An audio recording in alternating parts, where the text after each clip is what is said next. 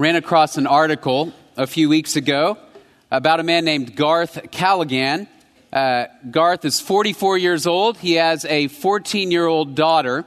And ever since she was in kindergarten, he has been writing her little notes on napkins and placing them in her lunch every day. Quotes, when she was real young, they may have just been little sketches, things she could understand, as simple as "I love you," or sometimes more complicated quotes that he enjoys that express his philosophy on life. About 3 years ago, Garth was diagnosed with a terminal cancer, a kidney cancer, and given about an 8% chance of survival for the next 5 years. His daughter was at the time 11 or 12, and he had promised her that every day until she graduated from high school, he would write her one of these little napkin notes. But of course, now he had a dilemma because he didn't know if he was going to make it to her high school graduation. And so he said, "Sweetie, I'm going to keep my promise to you." And so what he did is he calculated the number of days between then and when she was to graduate high school, figured out how many days she was going to be in school eating lunch, and sat down and wrote 826 napkin notes in case he didn't make it, to place in her lunchbox every single day to express how much he loved her. Now, I read that story, and like many of you, it struck me at a very emotional level. Having two daughters myself, I thought, what a great way to communicate to them his love. It struck me for a couple of reasons. One is just the simple discipline that it takes to do that every single day. Those of you who have kids who are in school, if you're like me, some days they're just lucky to get lunch at all, right? You kind of toss them a cheese stick on the way out the door and hope they find nutrition during the day. And so I thought, what an amazing deal that he would sit down every single day and write this kind of a note. But the second thing that struck me is the certainty of his promise. And in the article he said, "I made a promise. I want to keep this promise to her." And here's what I thought. I thought, well, she's 14 years old. What are the odds that between 14 and 18 she's going to do something he disapproves of? Pretty close to 100%, right? It might be something small. Maybe she'll fail an algebra test, forget her homework, get detention, talk back to her parents. It could be something we consider big. Maybe she gets pregnant, finds herself on drugs, drops out of school. There could be any number of things that she does, and yet there was no indication from this promise that it was conditioned on her obedience. He never wrote down, assuming you keep a B average, assuming you stay out of trouble, assuming you're kind to your mother and me, assuming this, assuming that, I will write these notes. Instead, he said, I've written the notes, and it is a guarantee that you'll get one every single day. The promise is not conditioned upon her obedience, but instead springs from his love that doesn't change regardless of what she does. And as you read a story like that, I think most of us think, wow, not only would I like to be a parent like that, I'd love to have a dad like that. I think everybody sees that and thinks, I'd love to have a father who keeps promises like that, who lavishes love upon me like that. Some of you perhaps did have that kind of a human father. Others did not. But as we look at the scripture, the beautiful thing is that's exactly the kind of father that we see in the Bible. Is a God who keeps his promises whether or not we're good. For some of us, saying that almost feels like heresy. For some of you in here, that's a very uncomfortable notion. Why would God keep his promises even if I'm bad? Even if I disobey? Even if I am not a worthy recipient of his love? But you really can't escape the fact that beginning in Genesis and moving all the way to Revelation, we see a God that makes lavish, extravagant promises to his people, and then he keeps them even when they disobey. Now, it is certainly true that obedience brings blessing upon blessing, and it is certainly true that sin devastates and destroys. But throughout the scripture, we still see that there are promises God makes to his people that he never breaks. As we've looked at the life of Abraham, It's been interesting to follow through Abraham's life. And what you see is a God who makes a promise to Abraham, Genesis 12. And he says, Abraham, you go to the land I'll show you. I will make your name great. I will make you a blessing. I will multiply your descendants like the stars in the sky and the sand on the seashore. And Abraham goes and he obeys sometimes. He obeys God part of the way, occasionally, but sometimes he doesn't. And we got to Genesis 22 last week, and we see really the pinnacle of Abraham's obedience, where Abraham takes Isaac, his only son, the son of promise, to Mount Moriah, the son whom he loves, and prepares to sacrifice him because God has asked him to sacrifice. Now, at the last minute, God intervenes and provides a ram and reaffirms this promise to Abraham. And it's tempting to believe that it's on the basis of Abraham's obedience that God gives this promise, because God reiterated it right there in Genesis 22. But what we forget is that God gave the promise years and years and decades earlier to Abraham. And he fulfills the promise even when Abraham disobeys. Now, as we move forward from Genesis 22, we're going to see that kind of promise-keeping God in action again and again. After Genesis 22, we see Isaac saved, and then immediately, Genesis 23, you have the death of Sarah, the burial of Sarah, and then Isaac finds a bride, Rebekah, and it says that Rebekah comforted Isaac upon the death of his mom, Sarah. And Isaac is set up now to be the recipient of all of these promises God has made to Abraham. Rebekah is at first barren, and they pray to God, and then Rebekah has twins, Jacob and Esau. And if you read the story to that point, you go, man, this is amazing. God is going to give Abraham all of these descendants, just like he promised, and he sets Isaac up to be the recipient of these covenant blessings. And everything looks good until you meet this family. And you start reading about Isaac and Jacob and Esau, and you go, these are not mature, admirable people. And in fact, the first event that is recorded in the life of Jacob and Esau, which Brian will talk about in more detail next week, demonstrates the character of these two men and of Isaac. He's got these two sons, and it says Isaac prefers Esau. Why does he prefer Esau? Well, because he likes the taste of meat. That's Isaac's whole reason for liking his elder son. Because he likes the taste of meat. That does not sound like the judgment of a spiritually mature person, does it? Right? And you see Jacob, quickly, the first thing you see of Jacob in his young adult life is he tricks his older brother out of the birthright. And you see Esau, who sells away his birthright for a bowl of stew. Jacob is described as smooth. He's not only smooth of skin, he's smooth. And he's deceptive, and he's a scoundrel. Isaac is a passive person who makes decisions by materialistic values. And Esau doesn't value those things that matter. And so you have this question that emerges right at the beginning of the Isaac story as we move into the Jacob story. And the question is this: how can God keep his promises when his people are sinful? Okay. Or to put it another way, how can God keep a promise to people like this? How can God keep a promise to people like this? We've just gone from the pinnacle of Abraham's obedience to a cycle of deception and evil and passivity and a failure to appreciate the things of God. How can God keep his promises when his people are sinful? And the answer, as you walk through the rest of this story, is very simple. That God fulfills his promises because he is faithful, not because we're good. Let me say it again. God fulfills his promises because he is faithful, not because we are good.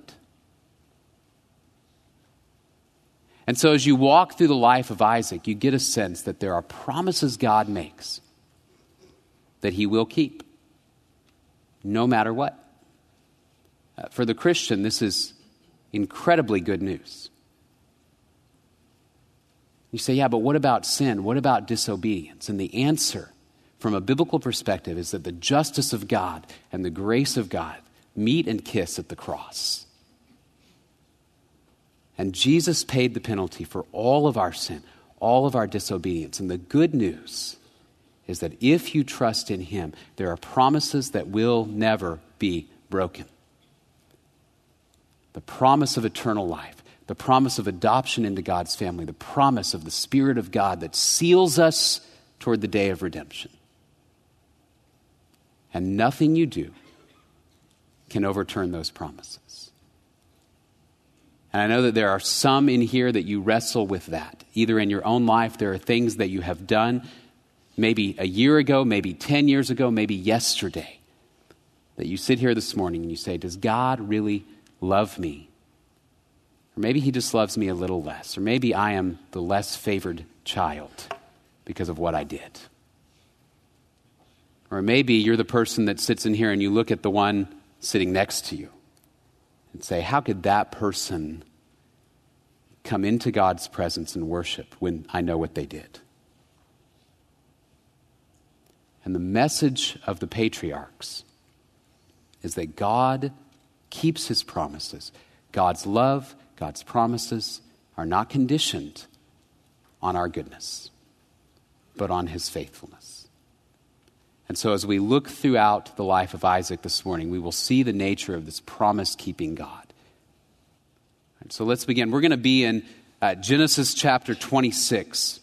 Genesis chapter 26 this morning. I'm going to start in verse 1. Now there was a famine in the land, besides the previous famine that had occurred in the days of Abraham. So Isaac went to Gerar, to Abimelech, king of the Philistines. The Lord appeared to him and said, do not go down to Egypt. Stay in the land of which I shall tell you. Sojourn in this land, and I will be with you and bless you. For to you and your descendants I will give all these lands, and I will establish the oath which I swore to your father Abraham. I will multiply your descendants as the stars of heaven, and will give your descendants all these lands, and by your descendants all the nations of the earth shall be blessed, because Abraham obeyed me and kept my charge, my commandments, my statutes, and my laws. The first thing we see right out of the gate is this: nobody earns God's promises. Nobody earns God's promises. Here's what I mean. At this point in the narrative, what has Isaac done? Nothing.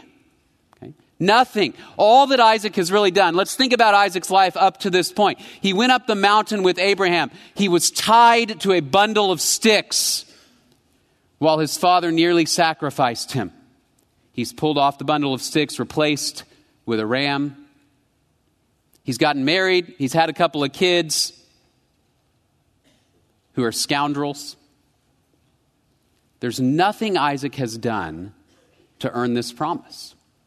And yet God appears to him right at the beginning, really, of his story and says, Isaac, here's what I'm going to do for you. I am going to multiply your descendants. I am going to give you this land. I'm going to give you everything I've promised to Abraham. And by the way, Isaac, you know it's true, don't you? And you know it's true because you remember what happened when that knife was over your heart. That I am a promise-keeping God. Now, of course, the astute reader at this point goes, but wait a second. God says because Abraham obeyed. Isn't the promise earned by Abraham? Didn't Abraham earn this promise? And now it's passed on to Isaac. Well, the answer is no. No. Abraham did not earn the promise. A couple of ways we know that. One is from Galatians. Paul, writing about Abraham, says, for if the inheritance is based on law, it is no longer based on a promise, but God has granted it to Abraham by means of a promise. And here's what we see in the life of Abraham. When is the promise first given to Abraham? When he's living in Ur, doing what? Worshiping idols. When is the promise reiterated to Abraham? Genesis 15. What is Abraham doing when God cuts the covenant with Abraham and gives him this amazing promise? What is Abraham doing? He's unconscious, asleep. Now, what happens in Genesis 22? Abraham finally recognizes the character of this promise keeper. And we find out from Hebrews 11 that Abraham goes to sacrifice Isaac because he believes what? That the God who made the promise would raise him from the dead. See, Abraham agrees to sacrifice Isaac not to earn the promise, but because he already believes the promise. And the promise transforms him. And then what does God do? It's not that God says, oh, by the way, this was always conditioned on your obedience. You always had to earn it. Instead, God says, Abraham, because you've done this, he expands the promise. And he says, I will greatly bless your name. I will greatly multiply your descendants. I will do this because you have obeyed. It's not that the promise was earned by Abraham. It's that Abraham's obedience expands the scope of these promises and provides a security for Abraham and all of his descendants that God will keep the promise. And so Abraham's obedience becomes this means for further blessing and then a deepened security. They know for certain that all of Abraham's descendants will be blessed. And he'll get to see it even in his lifetime. And so God, right at the beginning of Isaac's story, says, Isaac, you've not done anything, but I give you this promise. It's based on my character. It's based on my faithfulness. How many of you in here have a birthday? A few? Okay. So most of us have a birthday. Now, I want you to think for a minute. When you were a kid, you probably got birthday parties from your parents from time to time. Or if you're a parent, you give your kids birthday parties. Now, what do they do to deserve that birthday party? They were born, right? It's literally the easiest thing you ever earn, isn't it? You're born. On your first birthday, they give you a party. And they will invite the relatives and they will give you cake and they'll put a little hat on your head and they give you gifts and the grandparents give you gifts and you've got a house full of toys and stuff. You can't even fit it all in the closet. And what has that 1-year-old kid done to contribute to the welfare of the household? Nothing, right? But provide sleepless nights and dirty diapers and lots of tears and exhaustion. A few laughs along the way. But you haven't earned it. God says to Isaac, Isaac, because I chose Abraham, I chose you. You belong to him, you belong to me. And he reiterates this promise right at the beginning of Isaac's life to say, Isaac, you didn't earn it. I think this is critical because if we're honest, there are those of us in here that on some level believe that we earn God's promises, or maybe we just earn a little bit more than the guy sitting next to us. There are probably a couple of types of people in here. There are those that believe because I'm better, because I'm able to keep things together, because at least on a visible level I don't sin as much as that guy, God loves me a little more. And then there are those in here that are thinking, God probably loves me less. And he might take his promises away if I don't keep peddling that little cycle to do everything God tells me to do. Perhaps my favorite parable in the New Testament is in Luke 15, the parable of the prodigal son. Where you have these two sons, remember, and one of them goes to his father and he says, hey, Dad, I don't want to do this anymore. I don't want to live here anymore. I don't want to be a part of your family. Give me all my inheritance now. I'm taking it. I'm walking away. That's the equivalent of saying, Dad, I wish you were dead. Give me the money. He goes away. He blows the inheritance and he comes back. He's broken. He's poor. He has nothing. And the father looks, and you see this father looking from a distance, and he sees the boy, and he runs. He gathers up the hem of his robe, and he runs to the boy, and he embraces him, puts a robe on him, the ring that gives this boy authority again in the family, and he says, slaughter the calf. We are having a party because my son, who was dead, is alive. He's my son. Nothing changes that. And the other character is the older brother that many of us identify with. The older brother sits there and goes, wait a second. Every single day, Dad, I've been sitting out here working for you, doing everything right.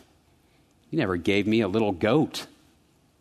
And I love what the dad says. Hey, son, everything I have has always been yours. Do you get that? You never had a goat because you never asked. You never understood my lavish provision because you've been out there in the fields trying to earn sonship when it was always yours.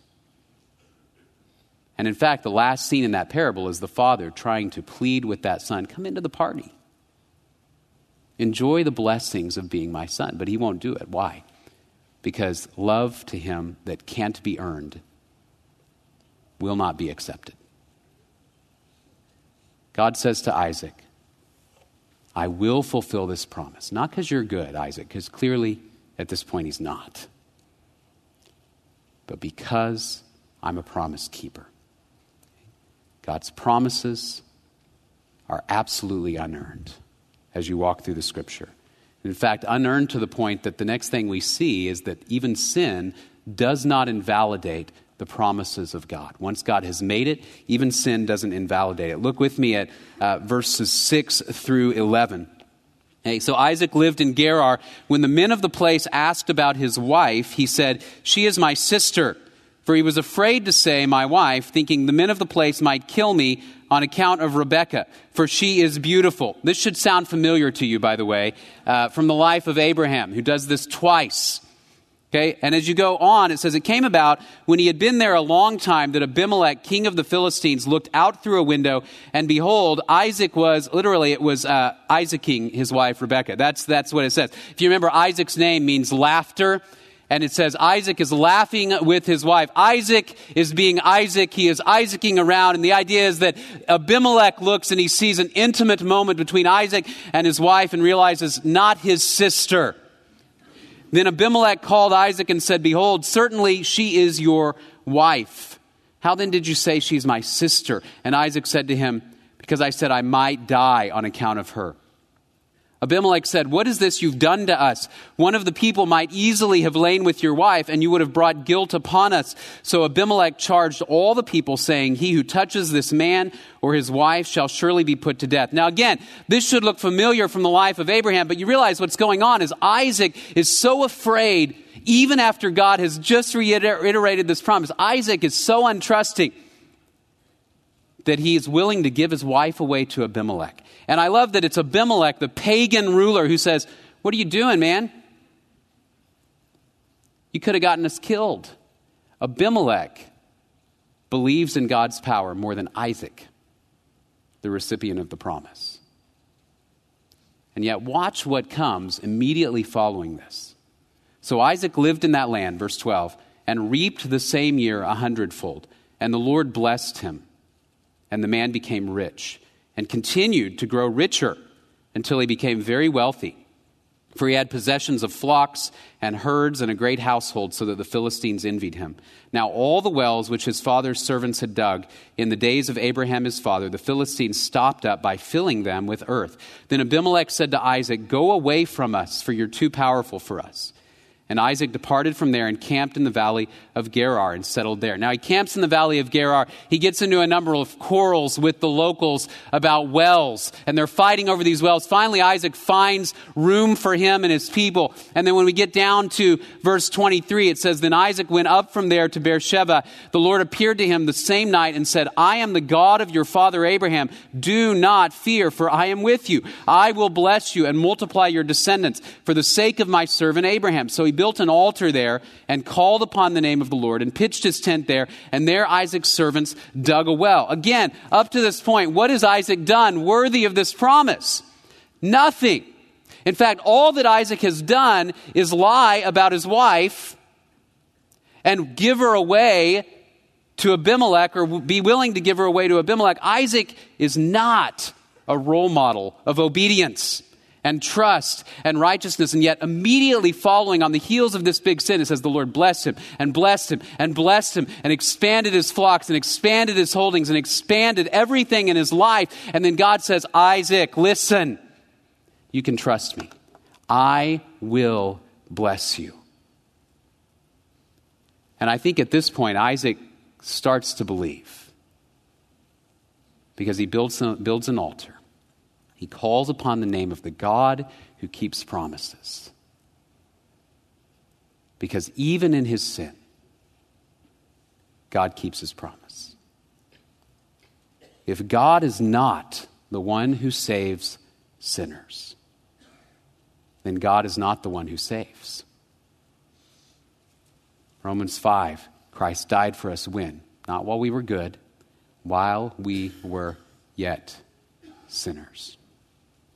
If you know Jesus, there is nothing you could do, think, say that invalidates the promise of eternal life. As you look at Romans chapter 8, you have this rock-solid assurance. Paul says, "What then shall we say in response to this? If God is for us, who can be against us? He who did not spare his own son, but gave him up for us all, how will he not also, along with him, graciously give us all things? Who will bring any charge against those whom God has chosen? It is God who justifies.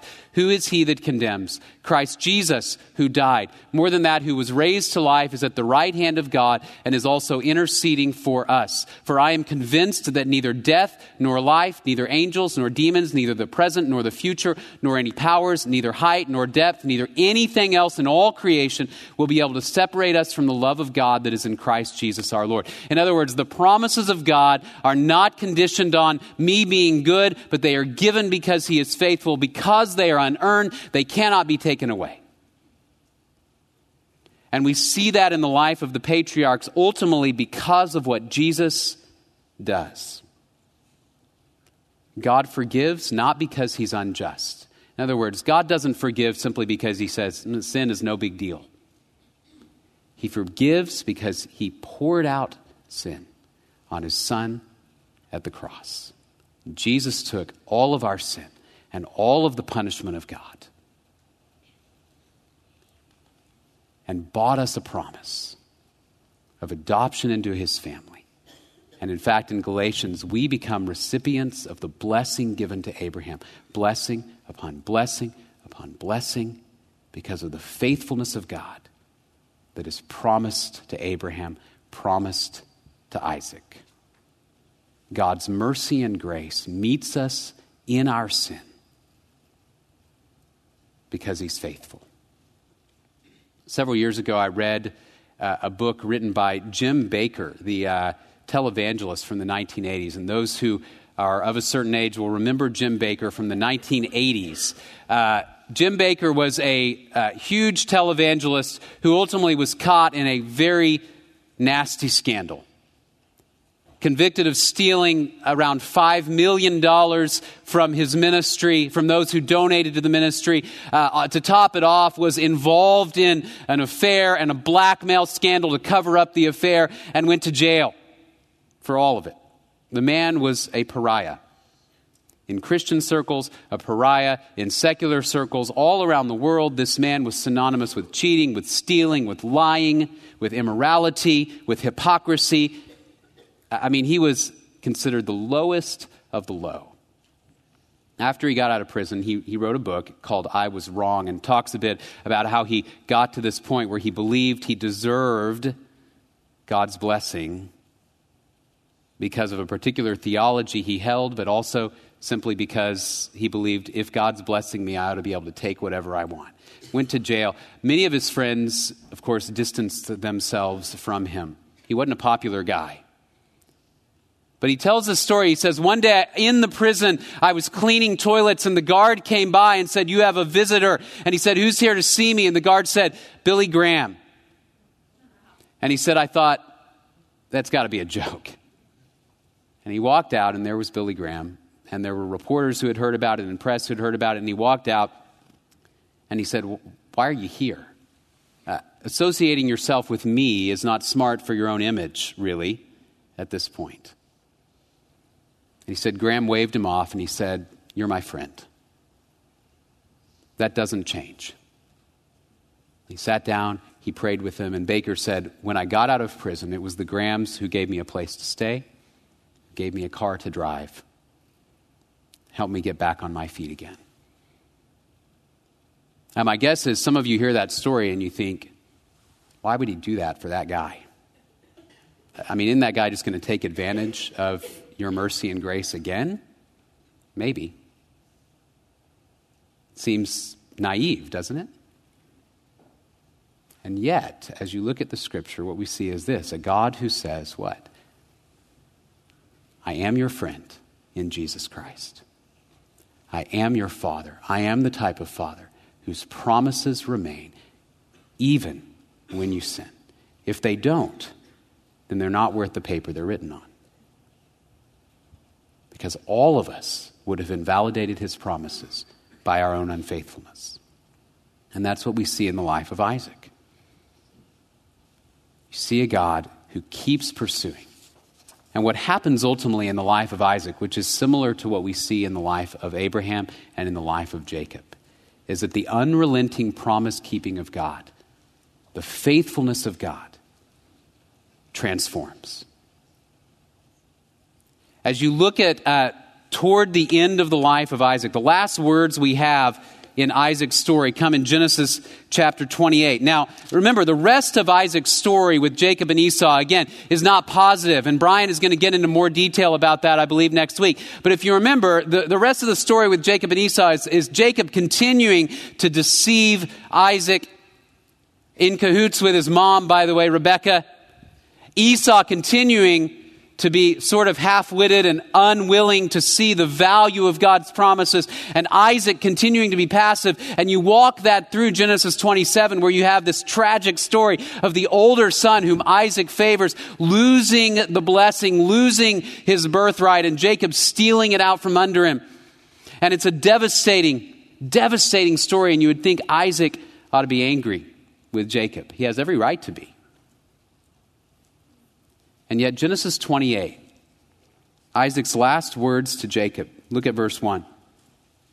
So Isaac called Jacob and blessed him and charged him and said to him, you shall not take a wife from the daughters of Canaan. Arise, go to Padan Aram, to the house of Bethuel, your mother's father, and from there take to yourself a wife from the daughters of Laban, your mother's brother.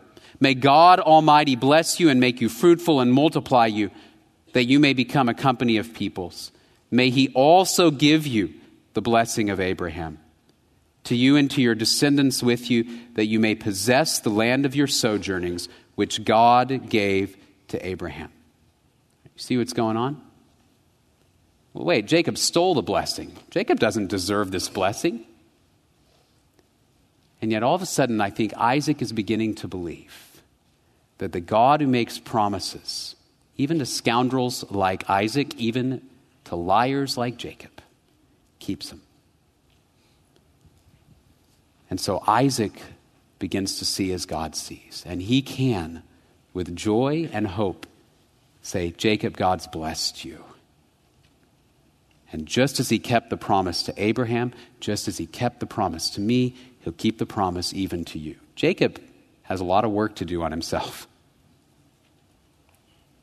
And yet the promise is what transforms these men. See, they don't change or clean up or scrub their appearance or their works to earn the promise. Instead, God gives it. And even through their sin, he keeps it, he reiterates it, he says it time and again, and eventually they begin to believe it. And it changes them. Those who believe that unmerited grace, that the lavish grace of God will lead us into sin, are not thinking clearly about the lavish grace of God. Because when we begin to come to terms with how deeply God loves us in Jesus Christ, it transforms us. We say, I want to love and serve and obey a God like that, who would love a scoundrel like me. When I was in third grade, and really all throughout school, I had a problem often with my teachers. I was generally an obedient kid, but one of my problems was that I would get into these giggling fits in class. And I would try, as hard as I would try, I could not stop laughing once I started laughing. And it sounds funny, but as a child sitting in class, it's horrifying because you're trying to stop and you cannot, and you know you're going to get in trouble, but you can't do anything about it. And I can remember sitting there, and this happened to me one day in class. This kid behind me was clowning around. I started laughing, and I was trying to stop, and I could not stop, and I'm trying to bite my lips, and the tears are rolling down my face, and I'm giggling, and finally the teacher looks at me and says, all right, enough. You go out in the hallway until you can get it together. And this teacher had a punishment for us, and that is, third grade, we had to write our numbers starting at 1 all the way to 1,000. Right? When you're 8, you might as well be 1 billion, right? I went out in the hall, and the laughter at that point stopped, and the tears began to come. And I started to write my numbers, and I wrote them all out. And then she wrote a note to my mom about how I had acted that day, and sent me home, said, you need to give this to your mom. She needs to sign it. And I remember on the bus that just horrible feeling. I got to go home and give this note to my mom. She's going to punish me again. It's going to be awful. I just know it's going to be awful. She's going to send me packing, right? I'm out of here, 8 years old, whatever it is. So I get off the bus, and I'm walking to mom, and I saw her, and I began to cry. Because of the reality of what I knew I had done wrong and what I knew was coming. I handed her the note, began to cry, said, Mom, this is what happened. I'm sorry. I didn't mean to. And she looked at it. She looked at me.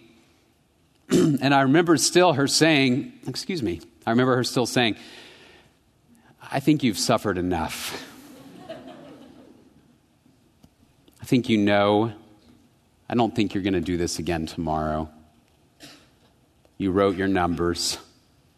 Now go play. She gave me a hug and she said, I love you. It's okay. And there's lots of punishments, of course, that my parents gave me growing up that I don't remember. But why do I remember that moment? Because that was one of those moments where I came face to face with the reality that I was unworthy of forgiveness. And grace met my sin. What's interesting is, at that moment, I didn't decide, hey, this is great, I've got to get out of jail free pass. I'll go laugh it up tomorrow. Right? No, instead, I wanted to do what was right because I'd been shown unconditional mercy. I wanted to be the kind of person that understood that love and gave it out to others. You see that the unconditional promises of God are what transform us. That in Jesus Christ, right there in your sin, God says, because of Jesus, I'm not angry with you. He died for you. He rose again. One of my favorite historical people from the history of the church is Martin Luther, and I know I'm not alone in that. I was reading, there's a great biography of Luther called Here I Stand. I was looking back through it this week. Luther began his young adult life as a monk. And he was, by all accounts, a perfect monk, or as perfect as you could be. He did everything right. He was terrified of the wrath of God because he had this deep and abiding sense of his own sin, and he recognized that my sin is worthy of hell. And so he was afraid. In fact, Luther has been said, if ever a monk could have gotten to heaven through his monkery, I was that monk. All right? But as he began to study the Word of God, he became face to face with the mercy of this promise-keeping God. Here's a quote from Luther. He says, my situation was that although an impeccable monk, I stood before God as a sinner, troubled in conscience, and I had no confidence that my merit would assuage him. Therefore, I did not love a just and angry God, but rather hated and murmured against him. Night and day I pondered until I saw the connection between the justice of God and the statement that the just shall live by his faith. Then I grasped that the justice of God is that righteousness by which through grace and sheer mercy God justifies us through faith. Thereupon I felt myself to be reborn, and to have gone through open doors into paradise. The whole of Scripture took on a new meaning, and whereas before the justice of God had filled me with hate, now it became to me inexpressibly sweet in greater love. If you have a true faith that Christ is your Savior, then at once you have a gracious God. He who sees God as angry does not see him rightly, but looks only on a curtain as if a dark cloud had been drawn across his face. You see what Luther is saying. He's not saying that God doesn't hate sin. Instead, he's saying that all of the hatred of sin, God poured onto Jesus Christ. And so now Luther says, I got it. That God gives me his righteousness not because of my monkery, not because of what I did, but because of what Jesus did. It changed his life. It changed the church. It changed the world. All of the conditional forgiveness of the system that Luther was raised in didn't change him or transform him. It only made him hate God because he knew he could not earn God's promises. What transformed him was the reality that God had freely given them and nothing could take them away. That's what we see in the lives of the patriarchs. In Isaac, Jacob's sons, we're going to see this very clearly as well. And then in the life of Israel. Remember, Genesis is written to a generation wandering in the wilderness. Why are they wandering there? Because of their unbelief. And yet over and over and over again, God reiterates these promises. Nothing can separate you from the love of God. All right, so the question then, again, how can God keep his promises when his people are sinful? God fulfills his promises because he is faithful, not because we're good, but because he is faithful. As we close, just a few applications to take home with us. One, trust God's promises. In Jesus Christ, if you believe in him this morning, you have eternal life that cannot be removed. The Spirit of God lives in you. You have been adopted into his family. He will never, ever unadopt you because of what Jesus has done. If you haven't yet trusted in that, know that God offers a rock-solid assurance and promise of eternal life, of his grace because of Jesus. And if you trust in him, that he died for your sins and rose again, you have that assurance that he loves you forever and ever and ever and never will remove you from his family. So trust God's promises. Worship the promise keeper. In response to all God has given in Jesus, our lives, our words, our songs, our attitudes are to be a response. To say, come and join with me as we worship the promise keeper who met me in my sin and gave me life. And preach God's unwavering love and faithfulness to a world that believes we can somehow earn merit with God because of what we do. Preach God's unwavering love and faithfulness and say, this is the character of God who made you, who loves you, who gave his son to die for you, and will never, ever take it away. God keeps his promises because he's faithful, not because we're good, but because he loves us. Would you pray with me? Father, we thank you so much for your word. And the truth and just the shattering reality of the grace of God.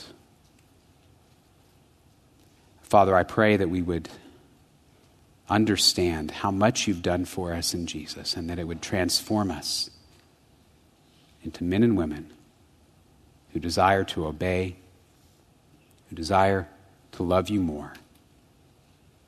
Not because we can earn your favor, but because we already have it. Thank you, Father. Be with us this week as we worship, as we proclaim you, and as we serve you. We pray all of this in Jesus' name. Amen. Have a wonderful week.